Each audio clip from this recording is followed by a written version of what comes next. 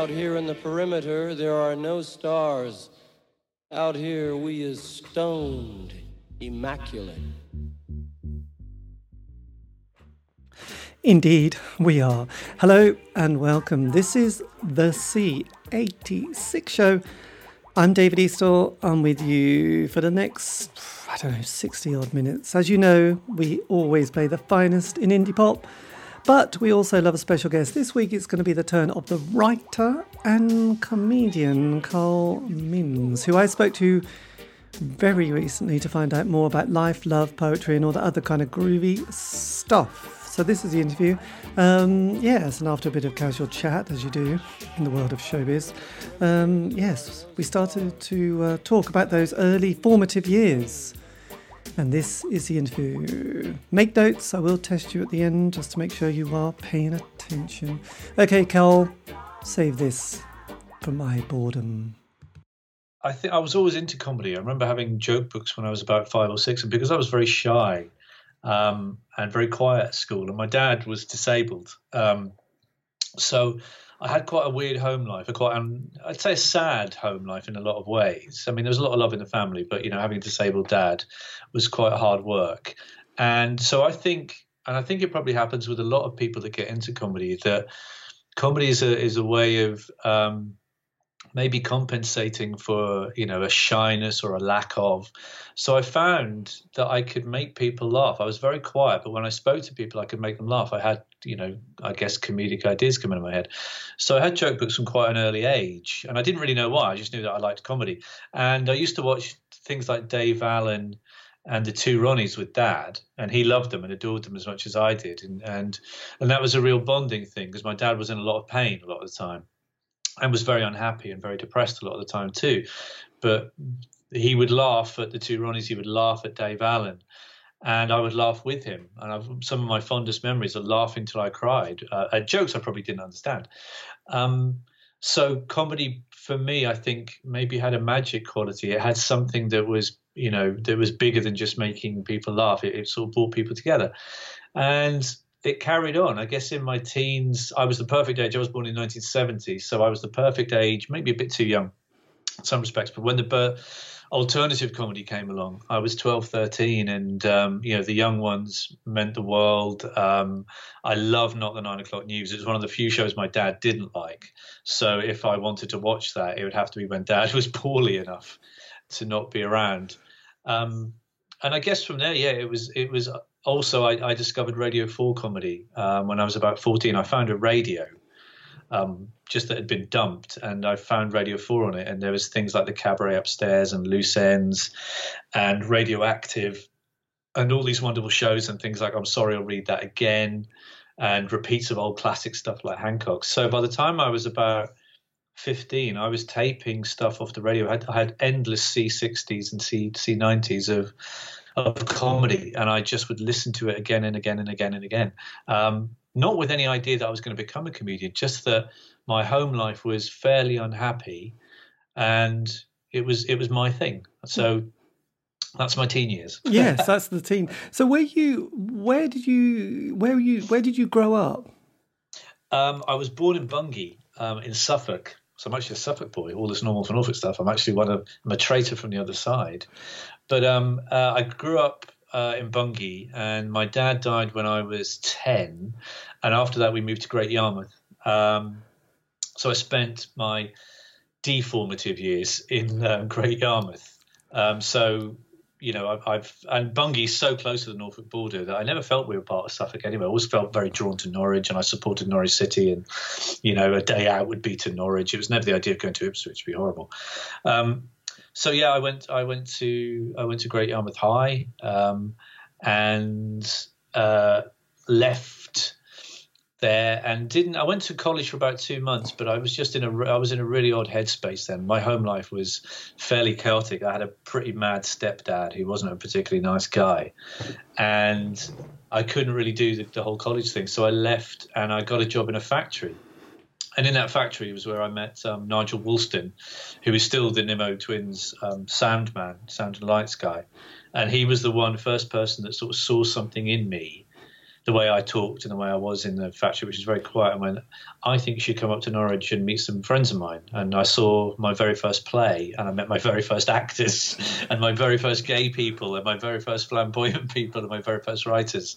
And it was like, boom, all these lights went on in my head. And I thought, I don't know what I want to do, but I want to be involved in this. I want something to do with the arts, because the arts was this lovely, wonderful, light, colourful, joyful, camp, creative thing, and it was 180 degrees from my home life in Great Yarmouth. And as soon as I saw that lifebelt hove into view, I grabbed it with both hands, and I've been keeping a very firm hold of it ever since. Yes. So what was Yarmouth like as a teenager? Because obviously I sort of grew up in Suffolk, in Metfield, which was even more sort of, it was just a village, and went to Stradbroke and all that kind of business. So there wasn't, looking back on that, there wasn't a huge amount of opportunities or inspiration or aspiration. Mm-hmm.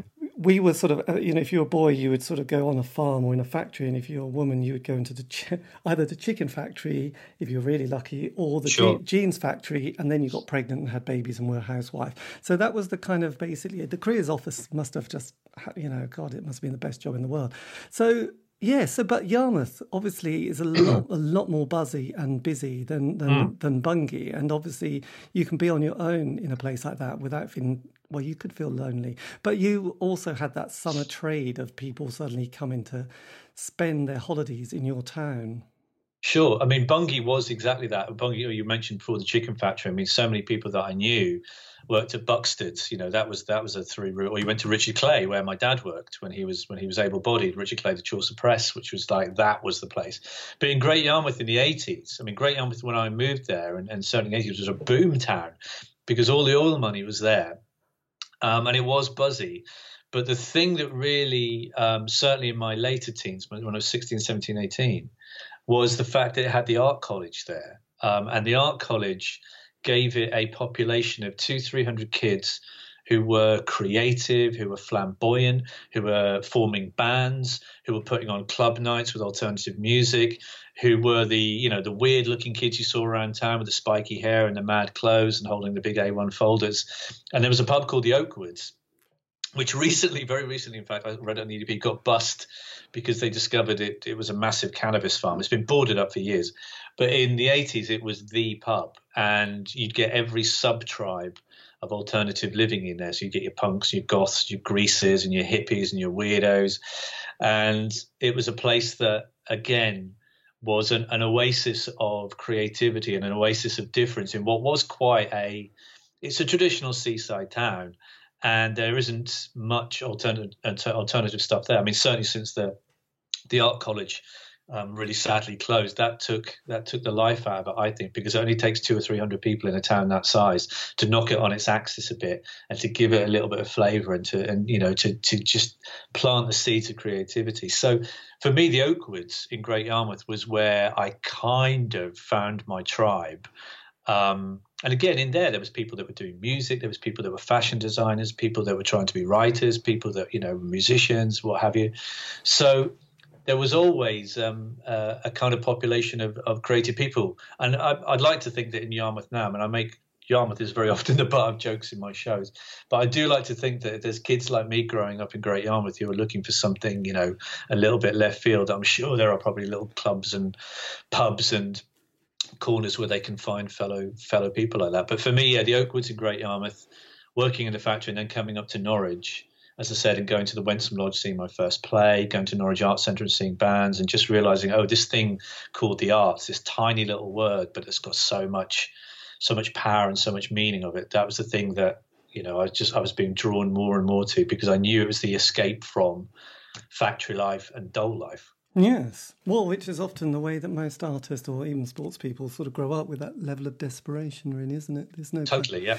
So the 80s, remember, we had Thatch, didn't we? We had the Miners, we had Red Wedge, we had all that kind of stuff, as well as, the wonderful world that is kind of the mainstream sort of, Wham and Spandau Ballet and Duran Duran. So the 80s, because we're interviewing a lot of those kind of bands, going unemployed wasn't really a big thing. It was almost like, well, that's what you do when you're a certain age, because because there wasn't many opportunities. And there was things like the Job Seekers Allowance and Enterprise Allowance. So that gave a lot of people a 1 year kind of window to say, oh, blimey, I can sign on. I don't even have to sort of go to one of those restart interviews, and I can sort of put down that I'm a writer or a musician for a year. And that's fantastic. So that bizarrely gave a lot of people that ability to, just create their art and certainly take drugs and then make more. Make more. Yes, do all those things. Yeah, the two are often linked, I find. Yes, it was probably the best music on drugs. But so as you were in the factory world, when did you start thinking I could actually stand up? Because that's quite a different thing. I always remember David Byrne saying, if you're on the stage, you're very different to the person who's at the bar buying a drink, aren't you? So there is that moment where you have to take the first step. Now, was that in a play or was it as a stand-up? Well, it was quite a long journey, because initially when I quit the factory in 1990, and you're talking about Dole Life, I eventually went on I did 9 straight years on the Dole, and within that, the first couple of years I was in bands. I played bass. I still do play bass, but I wanted to be a bass player. So I joined a few bands in Norwich. We're talking early 90s, 93, 92, 93, 94. And the bands did okay, but they never really took off because, you need a great songwriter or you just need luck. And back then, being in Norfolk, there wasn't SoundCloud, there wasn't the internet. You could, if somebody from London wanted to listen to your music, you pretty much had to either send a tape into the middle of nowhere or drive a van up to London and play in front of 5 people and hope someone was there. So it got to about 1994, and I've been on the Dole 4 years. And I was thinking, I was always writing little ideas down in poems and stories and stuff like that, and still listening to comedy. And I got I had my first joke printed in Private Eye in 1985. I was reading Private Eye, and that was a big deal for me. I didn't get paid, but it was like, to see my name in print was like, wow, there's something going on there. And I went to see Rick Mayall and Ben Elton play the Britannia Theatre in 1985, and that was just, it remains one of the funniest things I've ever seen. So there was this whole thing about being a performer, but I never ever thought I'd be an actor. I never thought I'd perform. I thought I'd either write or I'll be a bass player. And when the bass playing wasn't really going very well, in Norwich in 1994, Crude Apache had been going, the theatre company had been going about a year, and a couple of my friends had been in plays, and I'd been to see these plays, and I thought, well, I can do that, because the great thing about Crude Apache was that it was, barring maybe a couple of semi-professional people, it was entirely amateur. It was literally people who'd never stood on stage before, who in various ways could act, couldn't act, were just there and giving it a go and stepping up. And so I got to know Simon Floyd, who was running Crude Apache, and I went to a meeting and they said, who wants to write a piece of pub theatre? And I stuck my paw in the air. And to this day, I don't know why, because I'd never written anything. And I wrote this fairly shonky piece of pub theatre that helped Simon write another piece.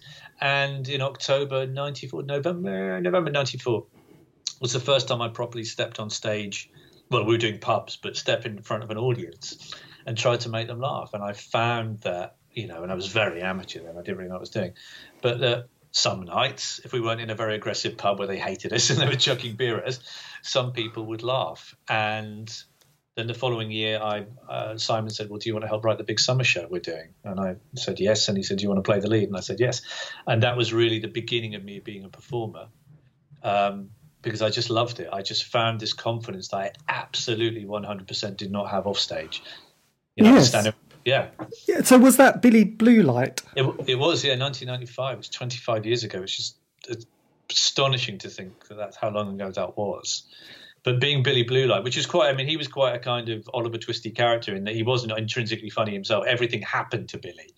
But it was just the idea of standing in front of, certainly the Whiffler on the couple of nights there with 600-700 people, and feeling fairly comfortable doing that. And the following year we did it again. We did another play, and I was funny. I wrote myself. That's how. Yeah, it's every man for himself. I wrote for myself a funny part, and this funny part really got laughs. And I think that was when I thought, okay, I can make people laugh. I want to do it for a living. Yes. So that's 95. So this was the John Major years. I like to make these points. Political, yeah. So that's the John Major years. We hadn't even entered into New Labour.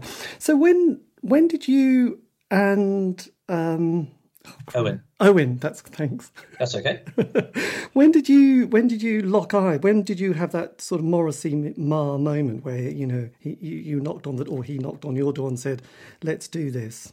It was when we met doing Billy Blue Light. I think it was. Yeah, I think we met doing Billy Blue Light, and we just had a meeting of minds. We were very similar, sort of back then. We were kind of, we were both. Owen had just come up from London. He'd been living in London and he trained at LAMDA. And I was kind of just writing all the time. There was just ideas pouring out of me. And we got on really, really well. And this was 95, 96. And I basically booked a venue very, very late at the Edinburgh Festival in 1997. I woke up in April or May 1997, literally sat up in bed. And it was one of those moments of going, you've got to do this. Your life's kind of going nowhere. Yes, you've discovered theatre, but it's going nowhere. So I booked a venue, gave them a name of the show, which was Posh Spice Nude, which came off the top of my head. And we were called the Nimmo Twins. That came off the top of my head. And we took the show up to Edinburgh in 97. I asked Owen if he wanted to come with me. I pretty much paid for it. I was on the dole at that point, so I pretty much sold everything I owned.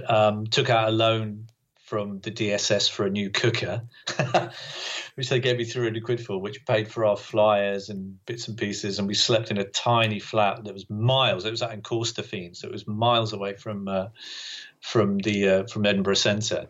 And we put on a show, and we played to very few people in the first week or so. I mean, sometimes one or two people. And then one of those two people was the reviewer for the Scotsman, who gave us 4 stars out of 5. And boom, the show sold out. And we had a London agent signed us up in the third week. And we were booked by BBC Television to be on the stand-up show in October 1997, and by loose ends to be regulars the same week. So it all happened very, very quickly. I mean, really quickly. I mean, I was still cleaning toilets at that point, and suddenly we were on BBC One on Saturday night. So it was crazy how quickly it all happened. Yes, I do remember interviewing Fast Eddie, who was still sort of fixing, or he was doing boat building, and suddenly said, "Look, I've got to go. I might be on Top of the Pops later." Yeah. And I probably won't come back on Friday because I think the career is about to happen. So that was so down hammers and go. So when you wrote that your piece for that 97 show, did that come together quite quickly? Because that's quite something to have that idea, and then mostly they're done in a haze of alcohol and drugs, and then you wake up the next day and go, oh my God, that was a terrible idea. But you obviously woke up and said, no, let's do this. So how did you manage to write all your material and get that sorted?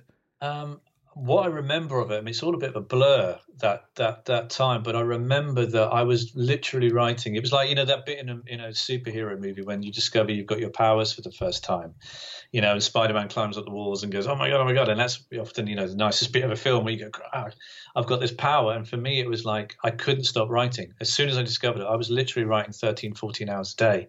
I'd write till 5 o'clock in the morning in a straight back wooden chair that crucified my back, and this crappy dot matrix printer that this guy that I was cleaning for gave me, and this very, very early laptop that was the size of a small family car that he gave me as well, because he said, you want to be a writer, you can take this thing. So I type and type and type on this thing and print these scripts out, and I'd had ideas all the time. So I had about half an hour of kit before I booked the venue.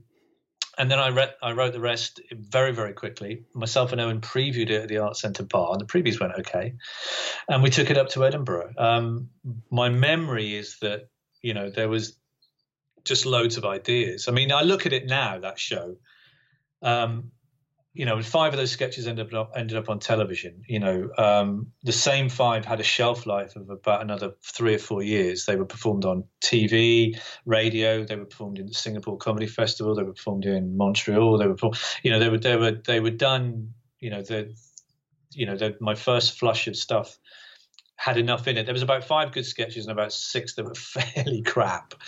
But luckily, people only remember the hits on the album. They don't remember the B-sides. My memory is that it was written very quickly in a way that I don't have access to that kind of energetic now. I mean, writing for me now is it's an all day thing sometimes to 8 hours to produce 3 or 4 lines that you think are any good. But back then, because I didn't really have a filter, so you just go, well, that's good, that's good, that's good. Whereas now, I mean, the more experience you have, the more critical you are, which in some ways is a good thing, because it means you're not putting out rubbish. But in a bad way, you think, I miss those days where I just go, yeah, that's a good idea, and write it in an hour. Yes, it's a bit like Prince. So look, so then in about 97, 98, we had Team Tony and New Labour. You were then performing in Hayden, didn't you? You did a sort of a few gigs in the back of a pub in Hayden. So the Walpole Arms, yeah. The Walpole Arms. So by then, I didn't realise, because we came to see that show and that evening with people like Ian somebody. He's a Scottish chap, Ian Bradley. He was there. Yeah, Ian Bradley. But I didn't realise that this was your really early years. I didn't. Yes, by then you'd also seemed so established. I know, we'd only been going a year. I mean, again, all that. I mean, that's a real bit of a blur. That period, that was really messy. There was a lot going on then. But the guy that owned the Walpole.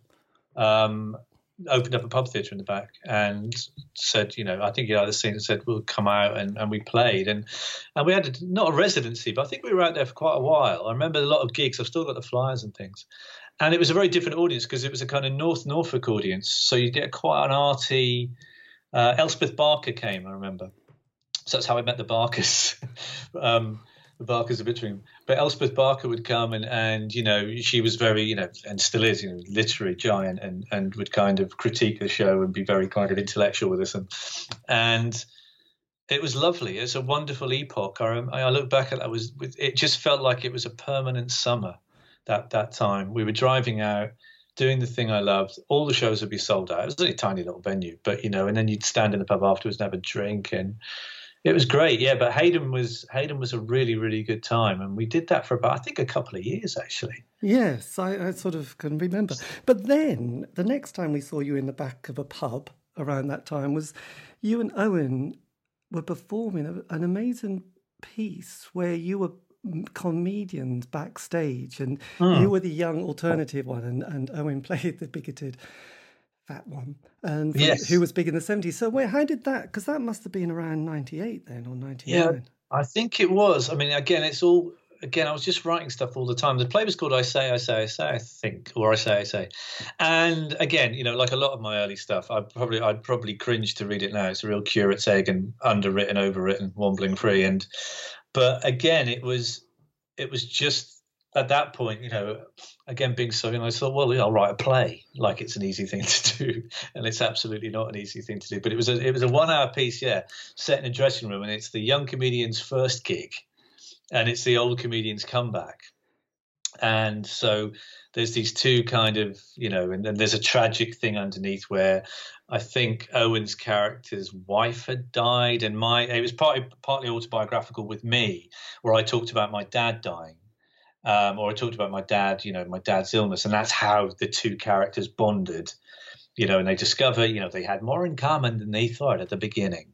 So it was one of those, and it did okay. It had a lot of swearing in it, which it needed to, and we were meant to play in Hayden, because it was the Walpole Arms in Itteringham we played, and we were meant to play in Hayden.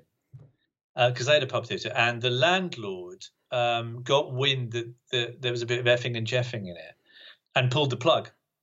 And that's when the Walpole Arms Itteringham went, we'll put it on. We don't care about swearing. And that's what set our residency. So it was really foolish of the pub in Hayden, because we brought so many punters into Itteringham. But that was why, you've reminded me, that's why we started playing in Itteringham, because the play had swearing in it. The landlord at Hayden went, you're not performing here. I'm absolutely not having you perform here again. So we went to another bit of North Norfolk and gave them lots and lots of custom. So. Yes, I can remember there was a lot of passion, wasn't there? A lot of passion. Yep. And then one of the greatest things that happened in Norwich was the Eurovision song, where you played the character of Lionel Strangely Brown. So when did that character develop? Well, the surname came from Blackadder. He was Strangely Brown, whose name we don't know, is one of the soldiers that dies, who's a friend of George's. Where he goes through all his friends, and Strangely Brown, which I always thought was wonderful. It's a brilliant comedy name, and I thought, oh, I'll have that. I'll borrow that off Ben, and I think it started because the Crude Apache were doing something called the Crude Apache event at Norwich Arts Centre, which would be a big evening where loads of different performances in the main hall, literally the toilets, the bar, upstairs at the bar, wherever, every cranny, there'd be somebody performing. And I was the compere in the bar. They were looking for a compere character. And I found this wig, which was off a shop mannequin, this black stiff wig, and a green frilly shirt and a waistcoat and a moustache. And he just needed to be colossally rude. So it was a way for me to slag everyone else off in the show, but say, oh, it's the character that just thinks you're all rubbish. So Lionel Strangely Brown was very popular for about 2 or 3 years, and then he sort of just disappeared. But he was just permanently drunk, and he had a voice like that, and he was getting divorced from his wife called Susan, and that's what I remember of Lionel, that he was always just... all these disasters would happen to him, and he would just slag everybody off. It was joyous. I don't know why I stopped doing that actually, but it was that's how Lionel came along. And did you have much to do with the Eurovision song event? No, Karen Riley and John Baker were the driving force behind that. The real geniuses they were. I mean, they'd put the whole show together and encouraged the people that were writing the songs. So I mean, the logistics of it were enormous.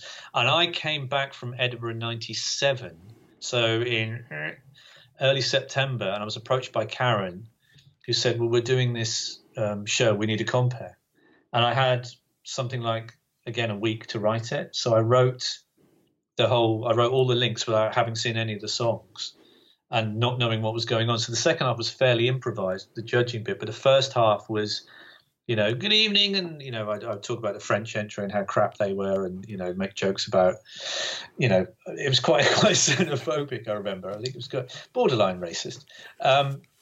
But yeah, I came in at the very last minute. I mean, so much. I mean, months and months and months of work had been done on the visuals and the videos and stuff. It was a real privilege. It remains one of my favourite things that I've ever been involved in, because my part in it was relatively small. It was important, but it was relatively small in terms of I didn't have to take on the weight of the production, and the show was a massive success for the 2 nights. We did it at the Talk, and it was rammed, I remember, and. That was another thing where I just thought everything at that point, everything that I touched turned to gold, and also just all these opportunities kept coming where people would go, well, do you want to do this? It's like, yeah, okay, yes. Whereas now I'd spend I'd fret for months about the script over that, But. But they know. But so having done so many interviews with bands, they have a 5-year narrative. They get together, things go well. John Peel plays it. They get a session. John Peel session. The first album good. Second album can be tricky. Things. So how does the sort of life of the sort of actor comedian sort of continue into the next decade? Because obviously, a bit like Team Tony, you have that honeymoon phase where everything, like you said, touch is gold, and then you think there's existential moments that happen. So what follows into the noughties? Well, 97 was our first show. And we got signed and we did the TV bit. And 98, we had to come back with another show in a bigger venue. So we were playing the Pleasance upstairs. And I wrote a show called Charged and Sentenced, which probably remains the best hour of comedy I'd probably ever written. Every sketch in it was it was massive, and it landed. And we previewed it in London for 6 weeks. Every week we'd come up and play previews that were really, really hard. But we honed the show. And we opened in Edinburgh, and within the first 9 days, we got a 5-star review of The Guardian and a 5-star review of The Scotsman. So we were set for the festival. I mean, we were sold out. You couldn't get a ticket. And there was whiffs of Perrier. Perrier came to see us a lot, and we thought, well, we're going to get a nomination. And that show really just catapulted us again, because that's when, we were booked to play Singapore Comedy Festival off the back of it. We got more loose ends gigs. We've got more, gigs around the country. I got writing gigs off the back of it. Corporates. Owen got lots of adverts. So Owen was in adverts for Daewoo Cars, Flora, Oh, Adnams, wasn't it? Adnams we did together. Yeah, Adnams we did together. It was a bit later. We did Adnams in about 99, 2000. But at that point, Owen was just, every time I turned on the TV, I'd be sweating over scripts at 1 o'clock in the morning. I'd turn on the TV and there was Owen owning thousands by, pretending to eat a bacon sarnie on the beach for IKEA. So he got loads of work off the back of that. And then 99 was a real struggle because 98, I got so much work offered to me, and I didn't know how, or my agent didn't know how to say no. And also you think, well, I better keep saying yes because you don't know when it's going to stop. And I was overstretched, and the 99 show wasn't very good at all. I'd written it under pressure, and also we'd taken on a third member to try and flesh out the show. And a guy called Andrew, who's a very, very lovely guy and is a fine actor, but it just didn't work. It didn't gel, and it added to our woes in Edinburgh. And it sort of, it didn't grind to a halt, but, we were still getting lots of radio stuff, but it knocked the momentum. We got 3-star reviews for the show, and I knew it was a 3-star show. I knew it wasn't very good. But Radio 4 commissioned a series off me, which is called The Nimmo Twins Inn. And again, I didn't really have enough time to write it, and I didn't really know what I was doing. I mean, I think a lot of people think that when you get commissioned to write a series or a sitcom or whatever, that you're taken into this room with producers and they show you this film on how to do it, and you're given lots of advice. And that wasn't the case. I got commissioned, and they went, well, we'll see you in July with the script. Bye-bye. And the show was a bit of a curate's egg again. It had a couple of, 2 or 3 good episodes, but some that were just underwritten and overwritten. And Radio 4 didn't like it very, very much. It didn't do terribly well. So we went into 2000 sort of making a decision, which was, I made a decision, which was, I was living in London at that point and was in Norwich. And in 2000, 2001, I decided to become a stand-up comedian. So that was really what took me into the noughties. And I started doing stand-up, and within 6 months, I'd won the Daily Telegraph Open Mic Award, which was looking for the best new comedians in Britain, and I'd won that, which was amazing. And that meant that I got to play Montreal, and it meant that I got to play Melbourne, and it meant that I went back to Edinburgh as a stand-up. So yeah, that's how we got into the beginning of the noughties. It was all a bit of a mess, but out of that mess of 99, I became a kind of, I think, oh, sod it, I'll give stand-up a go. Yeah. You go, look at it now thinking, what the hell were you thinking? Stand-up's horrible. Yeah. So had you and Owen at that stage slightly sort of gone your separate ways? No, not at all. We were still doing, I think we sort of looked at one another. We did a pilot TV show for Mentor. I think around about the same time, maybe about 98, 99, I can't quite remember. And again, like everything else at that time, it hadn't had enough time. It suffered. It wasn't very good. And we didn't get picked up by, I think we were Channel 4 were after us at that point, and we didn't, and I kind of knew. I knew that whatever, we weren't ready, or that it wasn't ready, or that I didn't have it. Whatever it was, it just wasn't right at that point. So I made a kind of decision. We made a decision because Owen had a child at that point. Owen had a young daughter. And I was living in London. It's like, well, do you know what? We can keep chasing this grail and going up to Edinburgh and trying to break through, or we can, do acting work separately, do little bits and pieces, but let's make the show about Norfolk. What happens if the Normal for Norfolk shows, which had started in, 96, 97, what happens if I concentrate, I put all the energetic into those, because it was becoming, Owen and myself were living quite separate lives, and it was like, it's a lot of effort to keep coming up to Edinburgh. It's a lot of effort to keep going out to London to do stuff. So we just made a decision that it would be nicer and more conducive just to perform in Norfolk, and that's where the real, the Normal for Norfolk shows got better and better and better. Yes. So when because I sort of came to quite a lot of those ones at the Playhouse. Was that about, Jesus Christ, was it about 2002? When did they start?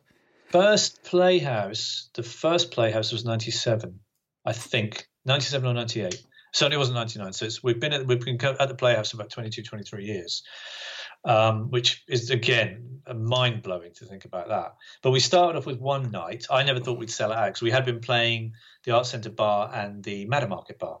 We'd never actually played a theatre with Normal for Norfolk.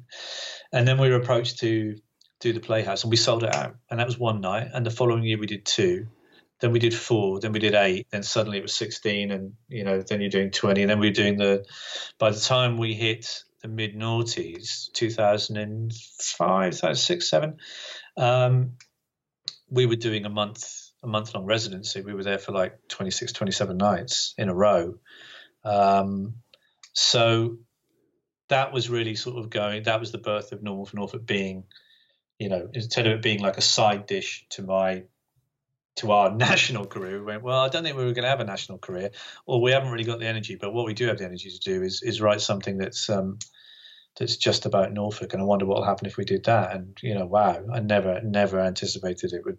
I thought if we could make enough money to buy a few pints of beer and a new pair of jeans, then we're probably doing all right. I never expected it to kind of go where it's gone. Do you have a love-hate relationship with it? Because I get the feeling with Steve Coogan and Alan Partridge, he was thinking, right, I'm going to move on. Nope, I'm coming back to Alan Partridge. Do you ever sort of have that? Did you ever have that kind of feeling with Normal for Norfolk and sort of thinking, oh, God, this one just works every time? I think I probably did. There was periods where I was a bit messed up. I mean, certainly in the which I talked about when I did Autobiography. I mean, between about 99 and 2003, I mean, I was fairly off the rails in terms of, just being off my face and not very happy, because I was thinking, well, if I become successful enough, I'll feel better inside, because a lot had happened to me in my childhood. And I thought, well, if I just get here, if I just get there, if I just win this, if we just get this job. And of course it doesn't happen. So I started to I resented the whole thing. And the shows there are some, there's comedy and stuff I wrote that I'm not very happy about, because I didn't realize how angry I was at that time. And that wasn't just the Norfolk stuff, that was just general stuff. But yeah, I mean, was it love-hate?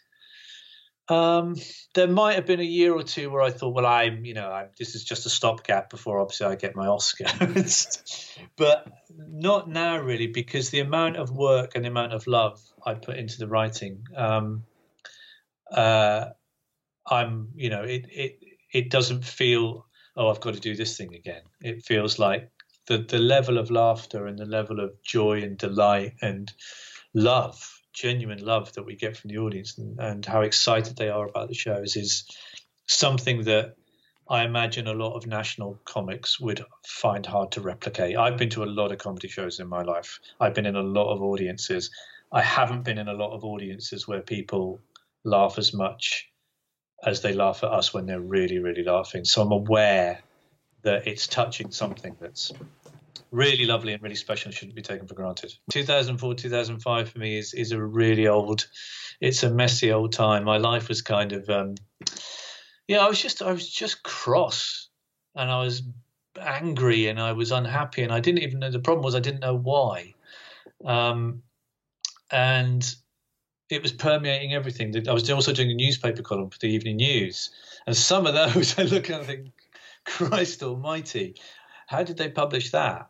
Because it was just really, some of it was really narky, and some of them were good, some of them were really funny, and some of them were sweet, but some of them I look back on and, I kind of want to go back and give myself a hug and just go, step away from the typewriter, mate, because, you really need to kind of go and sort yourself out. I was kind of, I was drinking a lot, and I was,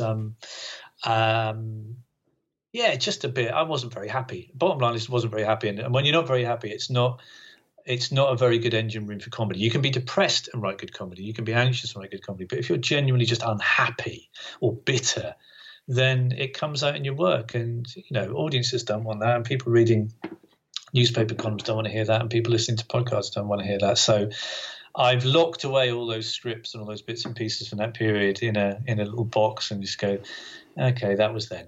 You don't need to look at that anymore. Yes, well, absolutely. And then, I mean, obviously, there's ups and downs, but then you had a bit of a shock because you were just about to perform. Was it Normal for Norfolk? And then you got beaten up one night, which must have been one of the biggest shocks of your life. Yeah, that was 2007. So that was still part of a kind of, round about that time, I was still a bit, it was still a bit messy. I basically lived in the Playhouse Bar for about 5 years, and that's not a joke. It was 5 minutes from my house, and I was there every day, and I was just partying all the time, parties back at mine.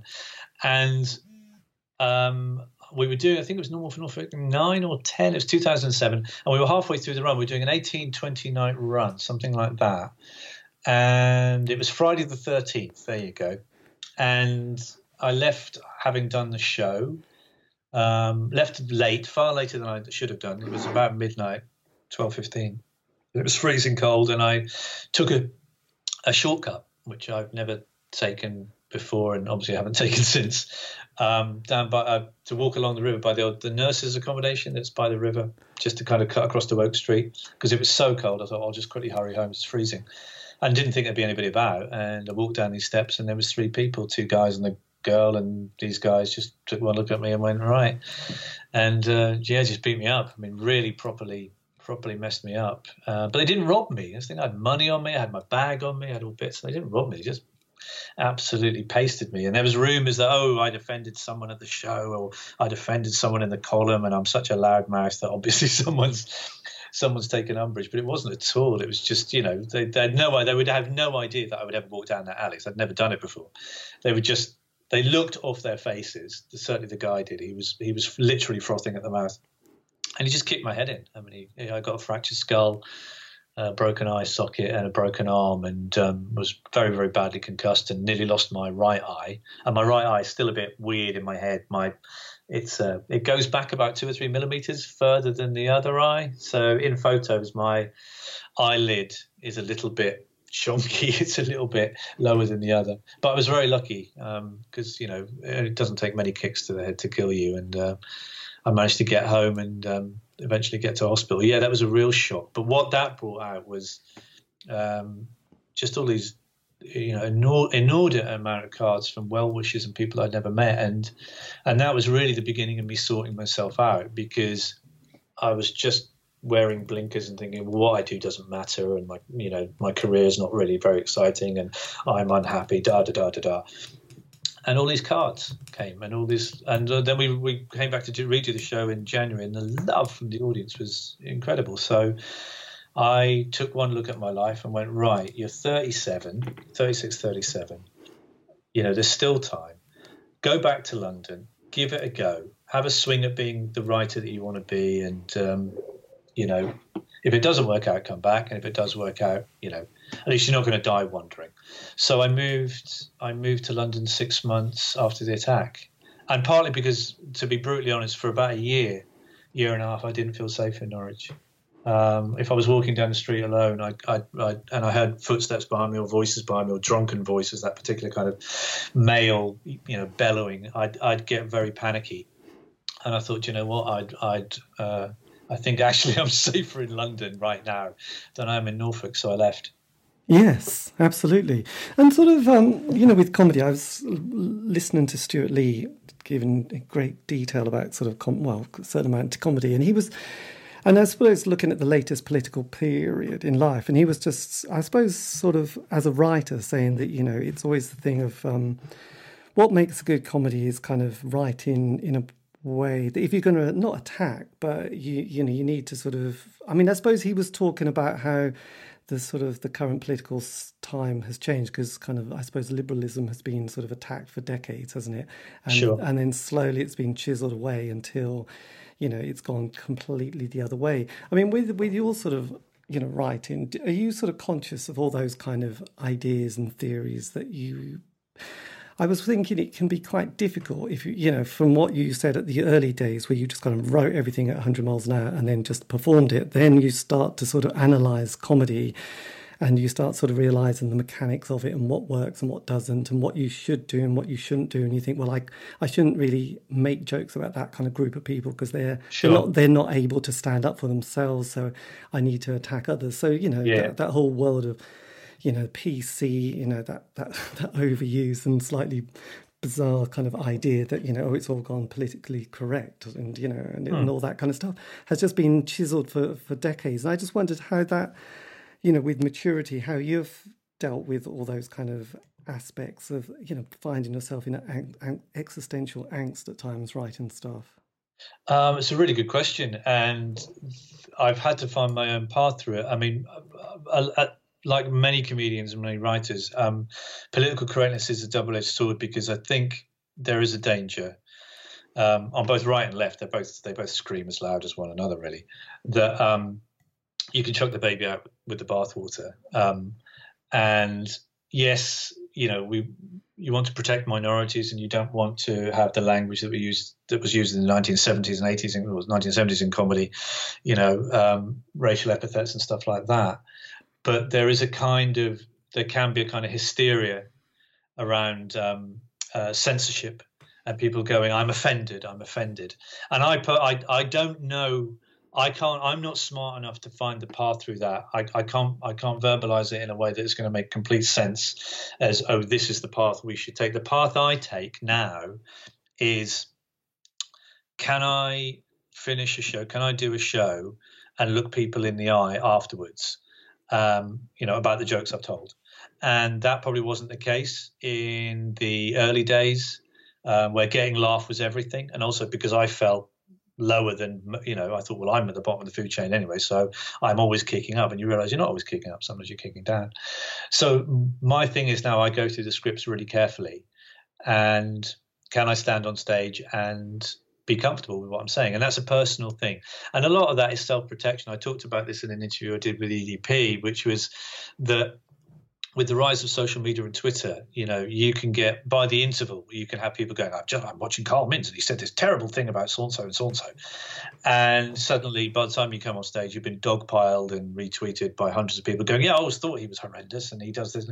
So a lot of it is, for me, is protecting my mental health. I don't want to expose myself to the kind of ill-thought-out, reactionary responses of people that don't understand jokes properly. So I've decided to kind of cut certain stuff from my show and shape the show to make myself comfortable. Now, that could be a bit of a cop-out, saying, well, you're letting them win. Maybe I am, but it's a small thing. And to be honest, my mental health is more important than getting all the laughs maybe I want or feel that I could get. And as for the political stuff, the Overton window has shifted to the right a great deal. You're right. Look at Trump, look at who we've got in power here. And it's, that's a response, I guess, to liberalism and a response to what they would see as, a PC kind of environment where you can't say anything. But that's nonsense. I think, the fact is, when people say you can't say anything nowadays, the best question to ask them is, what is it you want to say? And they never tell you. Because really, often what it is they want to use all the words that their grandfathers and their fathers used to describe gay people and people of minorities, and they want to be able to use those words freely. And rightly so, they can't. And instead of embracing that, there's probably a resentment around it. But they never say that. They go, well, you just can't say anything nowadays. Of course, you can say whatever you like. The difference is now, because of social media and because of the world we live in, people will pop up and say, you shouldn't say that. And I think it's wrong that you're saying that. So it's not that they can't say it. It's the fact that now there's a right of reply. But yeah, it's changed my comedy. I definitely, as I said, looking back at stuff from 15 years ago, there's jokes I wouldn't come within 100 yards of a show now.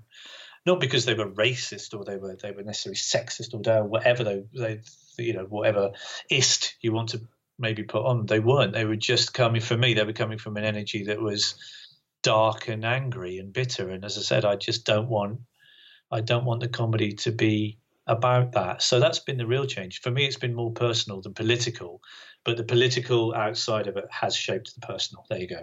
Yes, I got it. That's good. Because well, it's interesting because there was one. I remember there was one brilliant one which I thought you would still do, which was there was that Tony Martin one, which was quite epic. Now, is that one? Would you still perform that one? Say. Well, I know the one you're talking about. That was probably the unhappiest show I ever wrote, which is 2004. The 2004 Nimmo show. I was in probably the worst place. I wasn't in any kind of state to watch comedy, let alone be writing and performing it. I was coming out of a breakup of a really nasty breakup that happened just before I came up to do the show. So I was a complete basket case. And I was halfway through writing this musical. It was called Tony Martin the Musical, which was meant to be the big finale of the show. And I just couldn't quite get it together. And Owen can't sing, so he was struggling with it. And so the whole thing was a real... I actually found the scripts of that quite recently. And the songs themselves are really funny. And because it goes from Martin's point of view and Fred Barris, who was the guy that he shot.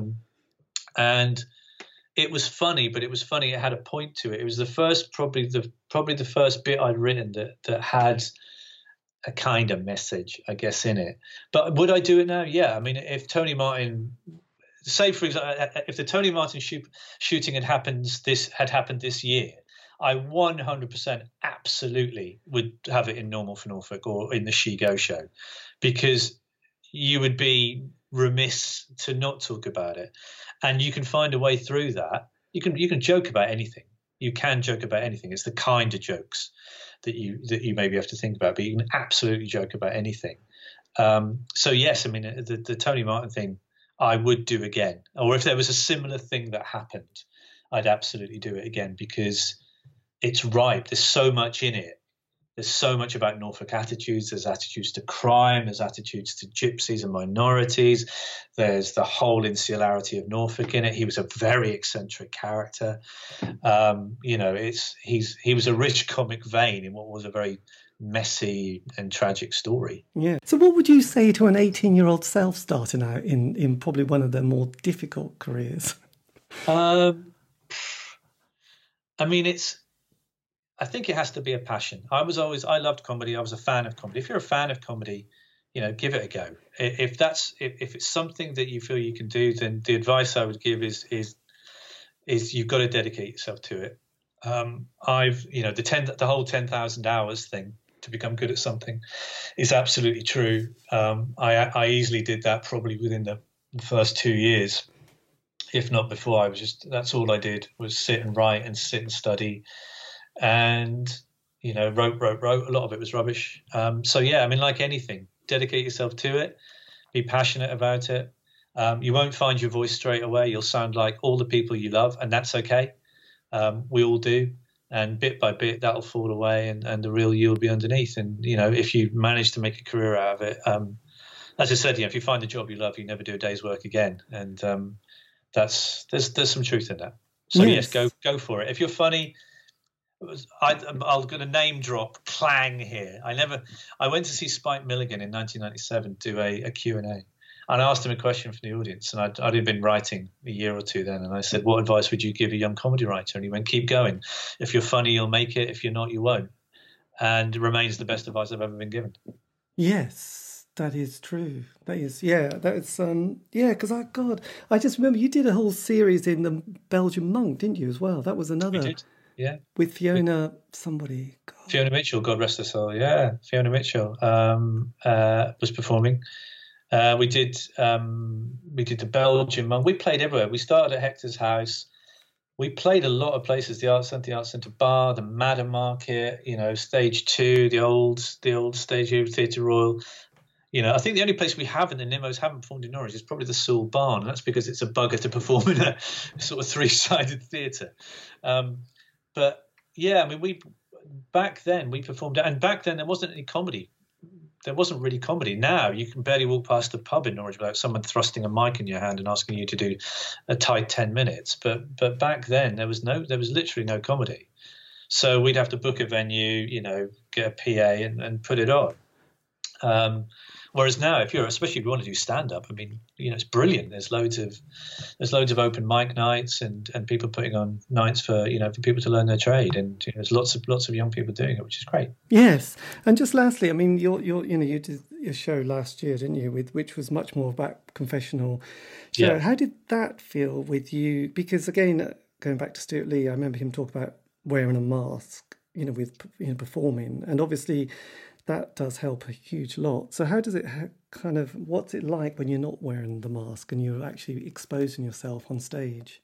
I was really nervous about it because it was the first time I'd done anything where I wasn't playing a character, but actually it was incredibly liberating, and it was the right time. I wanted to talk about my childhood because my childhood really was very, very messy and in parts quite extreme, and it's obviously shaped massively who I am. The good stuff and also the bad stuff, the kind of anxiety and the propensity to, catastrophize and, the occasional depressions and the dark moods and stuff. So I figured, well, do you know what? Maybe one, it's going to be healthy for me to finally go, by the way, this thing happened to me and it's a bit crazy. And also to encourage people on a smaller level to open up about their mental health issues. And that was really what the best thing. I mean, one, the show got a really lovely reaction, which was great, but it also, the emails I got from people and messages were people saying, your show resonated with me because I had a very similar time. It wasn't, of course, the same kind of things, but, parallels and stuff that they recognized.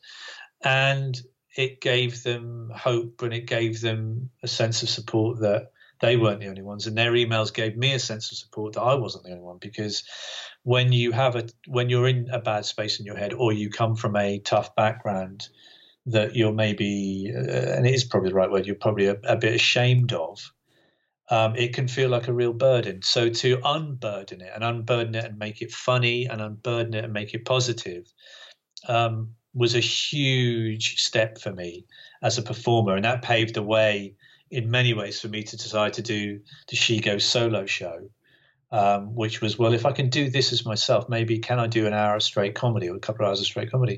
And all of these things were just about challenging myself. I've been writing comedy now for 2.5 decades, and the Nimos is there if I want to do it, and but the Nimos is a big old bugger to put together. It's a lot of work and a lot of rehearsal with Owen and whereas I thought, well, maybe I could do something a bit more nimble in the meantime.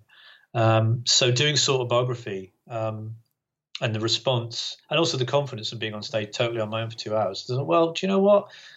There's part of this. Well, let's give this a go. You've got to keep, you've got to keep challenging yourself a little bit. Otherwise, you get a bit stale. And She Go for now has kind of reawakened my interest and my love in standing on stage and just, doing comedy on my own, which I haven't done since I gave up stand-up comedy, which was back in 2003. So to walk on stage alone and make people laugh for 2 hours it's a good thing. Yes. And just because a couple of years ago I went to see Ruby Wax, mostly talking about her mental health. Did you also sort of go, oh, blimey, I remember Ruby Wax in the 80s or 90s, and I didn't realise she had this other story, and then she went to university and studied about depression. Did you also kind of I was just kind of curious, did you also go and listen to what she had to say about how she coped with her life? Because I've never actually seen her shows. I think I might have read one of her books or certainly seen the stuff on TV, and I know obviously she's been very open about it. I just think generally for me, I mean, I'd done a lot of, it's a cliche, I'd done a lot of therapy, and I'd done a lot of unloading of stuff and confessing of stuff that I hadn't really done before. So, and also, we live, thank God, now in an environment where to talk about those kind of things is encouraged and also has an audience. And also has is necessary. So I couldn't have done it before I'd done it. It would have been too messy, and because what you can't use it as is a therapy session. You have to have worked it out and parked it and understood it and accepted it as much as possible before you step on stage and talk about it, because otherwise, audiences haven't paid 15, 20 quid to be your therapist for you to kind of melt down and go, and then this happened and then this happened.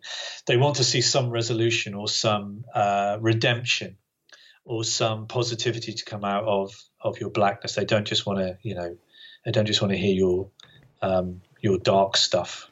And performers that do that, I don't have a lot of time for, I have to say. Yes. Because just lastly, I mean, it was quite interesting because I suppose two comedians or comics that I loved was Phil Silvers in Bilko and Leonard Rossiter in Rise and Damp, and also Reggie. And it's kind of interesting. They were both characters, I noticed, who'd always lose, didn't they? Yep. And I just wondered if you also, when you perform those people, you have to never win. if that makes sense. With Phil Silvers in Bilko, he always would lose, wouldn't he? Yeah. And sort of the same with in Rise and Damp as well, Leonard Rossiter. So is that sort of something that you were aware of when you were doing that stand-up? Because you were talking about resolution, weren't you? Sort of, yeah. The audience wants a resolution. They don't want it to be too good, though, do they? I mean, no. I mean, I don't think. I mean, the resolution of Autobiography was a confession that I'm still messed up, but I'm doing my best.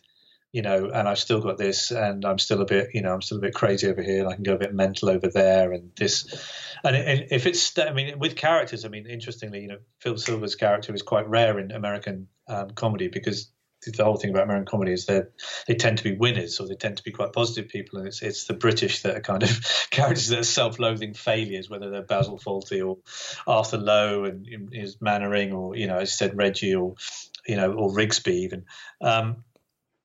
Yeah, I think if you're playing a character, if I'm doing something like Shigo, I'm doing Billy Boy, and those, they succeed within the confines of their small worlds, and they fail probably within the great scheme of things. I mean, Shigo, I think, is a very positive character now. She's totally self-reliant.